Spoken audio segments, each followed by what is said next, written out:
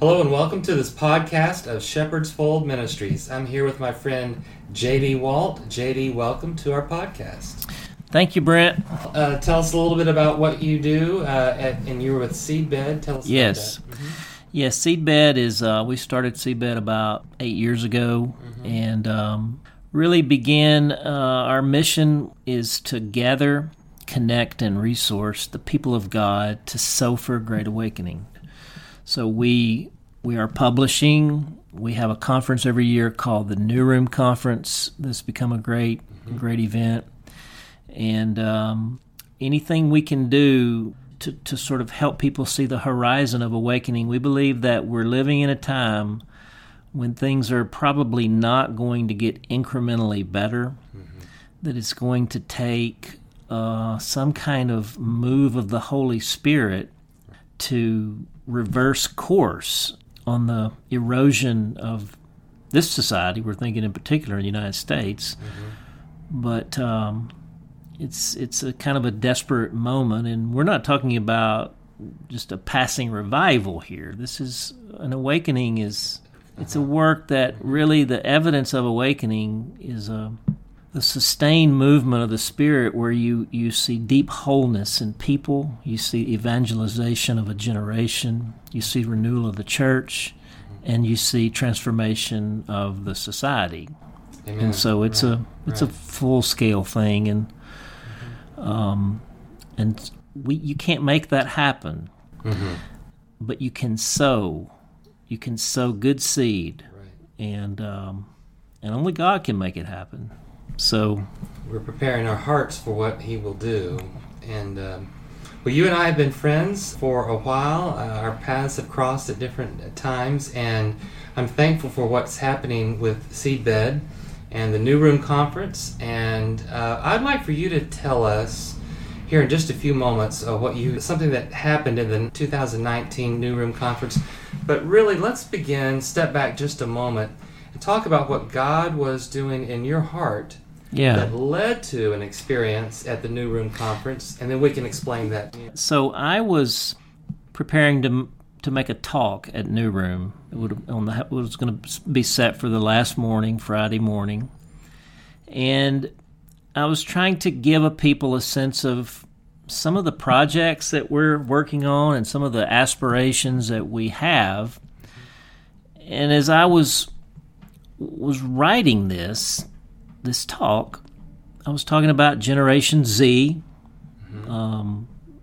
Generation Y, Millennials. I was talking about Generation Alpha, which are kids right now, and how we're trying to sow into children. Even started talking about Generation Beta, which is set to launch January 1 of 2025. And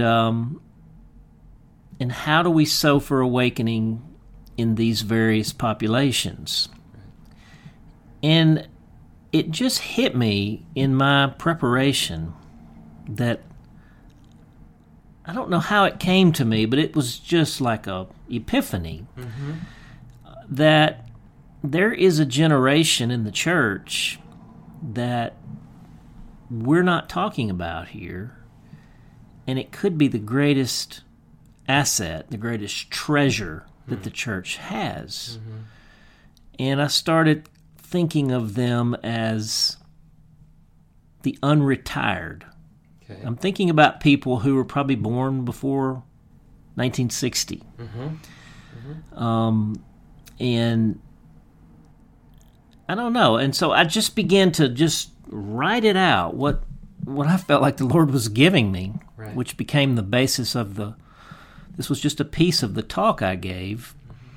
And in the midst of it, I think I asked people, I said, if you're born before 1960, after I'd talked about younger people a good bit, I said, I want to ask you to stand. And all over the room, people, I said, of course, you want to say, if you're not able to stand, raise your hand, or if you can't raise your hand, say amen. And there were hundreds of people who began standing up at the New Room Conference. At the conference. Yeah. And I said, I just want to speak not at you and not to you, but I want to speak into you right now. And I can read you what I said if you want. Yes, I want to hear it. So I said, it will look like the rising up of a new generation of awakening leaders in our churches. There's a class of people in all of our churches who are all at once the most experienced, the wisest, most tested and proven, and at the same time the most lonely, forgotten, sidelined, and marginalized. The older they get, the more they're asked to step aside so that younger people can be more involved. That's a false choice. The world calls you the elderly. The kingdom calls you the elders. The world calls you old. We call you seasoned. The world says you're out of touch. We say you're wise. The world says you're winding down. We say you're winding up. The kingdom says you are called until you are recalled. The world says move out of the way and yet let the young lead. We say you are such a key to the way ahead that we can't find the way ahead without you. The world calls you the retired. We call you the unretired. I said we hear a lot about the greatest generation, the generation who is now almost gone, fought World War II, and I said, but what if your generation, might you be the greater generation, as in greater things will you do than these because I go to the Father, as Jesus said. Right.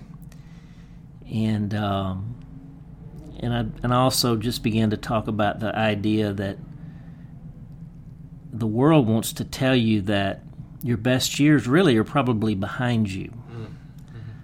But we believe you are only now approaching your kingdom prime. Oh, wow. Yeah, right. And I mean, it was a moment. Yeah. People were moved. They were tearful. It was speaking something into their hearts that they knew was there. And it was a powerful moment. I finished by saying it's time to call forth the elders, not for the church, but for the awakening. You are the unretired. You can quit your job, but you can't retire from this calling of God's kingdom on your life. And you have a role to play in sowing for an awakening that no one else can. And so, wow. Thank you for those words for those people. Let me just circle back to one concept that goes along with that I just want to drive home one more time, and that is the concept of sowing and reaping. I think I remember in a personal conversation with you the concept of there may be some sowing for a harvest that we may not experience. Those who are part of that. So this concept of sowing can be rewarding just in and of itself, knowing that God is going to take that and do what He wants. That's right. From it. I've shared that story with a couple of friends, and they've talked about what a difference that's made for them and how it rings true for them. Yeah. But I wanted to share that on this podcast and also just affirm the work that you're doing. And thank you for the work that you're doing. Thank you for that word. I also know behind the scenes that you are trying to see, well, how can that be lived out, and what can you do to help make that a possibility, such that these people who are in this phase of life and have so much to offer are able to give that. Yeah. No, that's good, Brent. Obviously, we've all reaped where we haven't sown. Right. And I think there's a season of life where the calling is to sow boldly and extravagantly where we may not personally reap, but it's such an act of faith, and really it's a way of thinking about how do you sow your life into the future. into the horizon of God's kingdom, and knowing that, I mean, the Bible is very clear that we will reap what we sow. Mm-hmm. Right. And I like to say it like this: God says we will get the awakening we sow for. What we're getting right now is what has been sown for in the past. Well, right.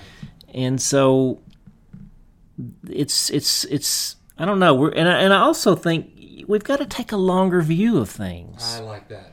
Concept. We need to think in terms of a 50-year horizon, a 100-year horizon. That's right. The Lord's going to do what He's going to do, but He's looking for the bold. Right. And sowing is all at once very humble. It's not grandiose. I mean, you're sowing seeds. A seed is tiny, Mm-hmm.